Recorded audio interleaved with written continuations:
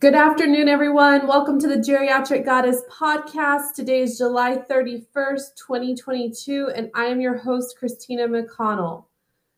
Today I'm going to do a little bit differently, and I'm actually going to open up with a poem on dementia. This is in loving memory of Maureen. My memory is fading every day and leaving me in so many ways. All things I love to do are no longer true. All the people I love, it is time for me to go above. My brain is rapidly changing. My soul is still remaining. My body is withdrawn. My mind is all gone. My soul is going home, and I will no longer be alone. I want to dedicate today's episode to this incredible woman and also use this opportunity to talk about frontal temporal dementia, as it's not a very common type of dementia. So frontal temporal dementia is also known as FTD, and it refers to a group of disorders caused by a progressive nerve cell loss in the brain's frontal lobes. This is the area behind your forehead or your temporal lobes, the regions behind your ears. Today's information is going to come from owls.org, so you can go on there to learn more. So let's look at frontal temporal dementia a little closer. The nerve cell damage caused by frontal temporal dementia leads to loss of function in these brain regions, which variably causes deterioration in behavior, personality, and or difficulty with producing or comprehending language. There are a number of different diseases that cause frontal temporal degenerations. The two most prominent ones that are seen is one, a group of brain disorders involving it's a protein tau, and a group of brain disorders involving a protein called TDP43. For this reason that they're not known yet, these two groups have a preference for the frontal and temporal lobes that cause dementia. So there's two proteins there that cause this one. The disorders grouped in the frontal temporal dementia can fall into three subtypes that we'll look at here below. Frontal temporal dementia used to actually be called Pick's disease. It was named originally after Arnold Pick. He was a physician in 1892 that first described a patient with a distinct systems affecting language. Some doctors still use the term Pick's disease, so if you ever hear it, you know what it's referring to.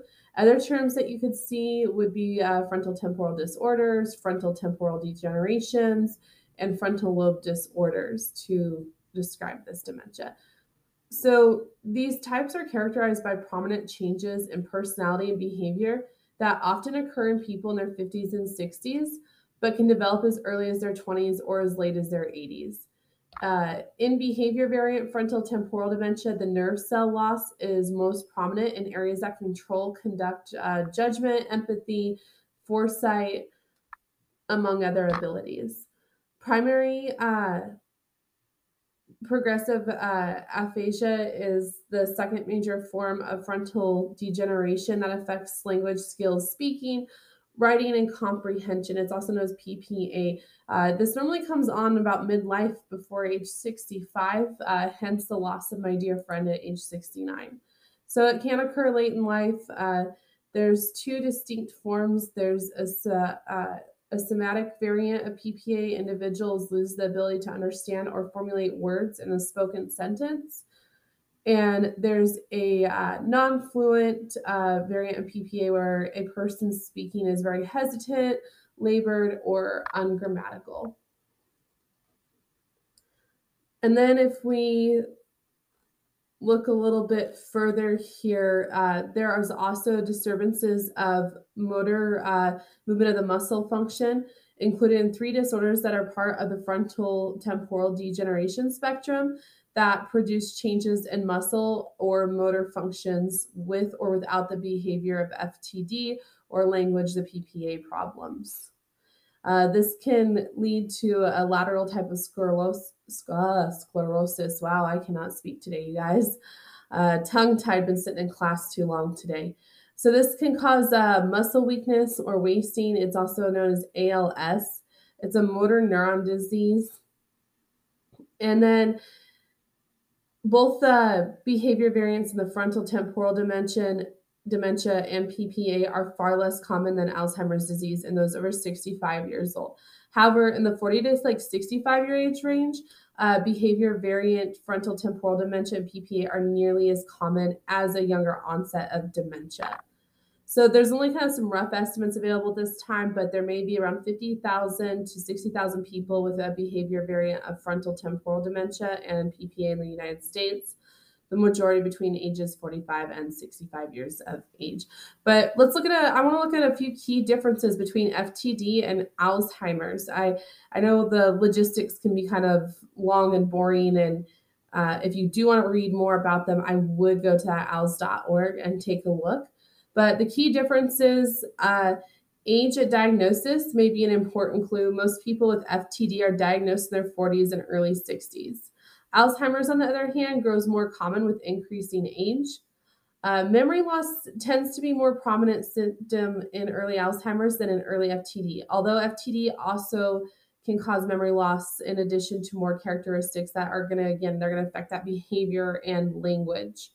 Behavior changes are often the first noticeable symptom by FTD, the most common form of FTD. Behavior changes are also common in Alzheimer's, but they tend to occur later on in the disease.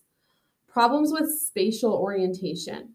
So people getting lost in familiar places, you're going to see this more in Alzheimer's disease than in FTD. Problems with speech, although people with Alzheimer's may have trouble thinking of the right word or remembering names, they tend to have less difficulty making sense of when they speak, understanding the speech of others, or reading than those with FTD. Hallucinations and delusions are relatively common as Alzheimer's progresses, but relatively uncommon in FTD. So the diagnosis, behavior variant and frontotemporal dementia and PPA are based on expert evaluation by a doctor who's familiar with the disorders. The type of problems experienced by the patient and the result of the neurological exams are the core of the diagnosis. Brain scans, usually like MRIs and glucose emission scans, those are a couple of the helpful tests that they run to diagnose them correctly. So they're going to look at patient history and they're going to do a neurological exam to make that diagnosis. Causes and risks. Frontotemporal degenerations are inherited in about a third of all cases. Genetic counseling and testing are now available in individuals with family histories of frontotemporal degenerations. There are no known risk factors for any frontotemporal degenerations except for a family history or a similar disorder. As I mentioned at the beginning of this episode, this lady that passed away, I was taking care of her mom with the same dementia, and so in this case, it was genetic. There's no specific treatment right now for any of the frontotemporal subtypes. There's medications that can reduce agitation, irritability, or depression. Those can kind of help improve the quality of life, but at this point, there's no dementia and Alzheimer's disease, as kind of mentioned earlier, any form of it, it's really challenging. We don't have a cure right now. All we can do is, yes, you can use medications to manage the symptoms. I also am looking at a system to put together of a holistic approach to their health and well-being through food and their nutrition source and their environment and how we treat them. And there's a lot that can go into their overall health and wellness. And so maybe taking a different holistic approach could be beneficial. We'll have to see here as time goes on.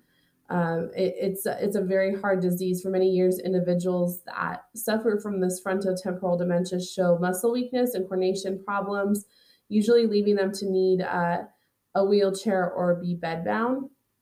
And these muscle issues are going to also cause problems for swallowing, chewing, moving, and controlling a bladder and or bowels. Eventually, people with the frontotemporal degeneration die because of the physical changes that can cause skin, urinary tract, and lung infections. So that's a little bit there about FTD. I hope that it's helpful. It's, all of these are hard. There's all these different dementias and Alzheimer's disease, and we're gaining understanding through brain scans and neurological testing, and we're getting a little bit better of an understanding of what goes on. But at this point, there's just not enough information, and there's certainly not a cure right now. People are trying to manage the symptoms and do the best they can. I would like to see us change up how we manage the environment of the elderly, and some other things that we do for treatment, and kind of see what happens. And so hopefully that gets to be a part of my work later on. On another note, if you guys are following me on Facebook, I will be making a huge announcement tomorrow. We have a lot of exciting things coming to the geriatric space that are going to even further support caregivers and family members and facility owners, managers, everyone that is in the geriatric space. We are going to be having some amazing resources and other opportunities for you guys. And we'll also link that into Facebook. We will be getting on other socials this week too. So I will talk to you guys here a little bit later this week. I hope you guys have a great start to your week. Thank you for tuning in. If you like this episode, please hit the subscribe button so that you never miss another episode. And I will see you here in just a few days. I am your host, Christina McConnell, your geriatric goddess.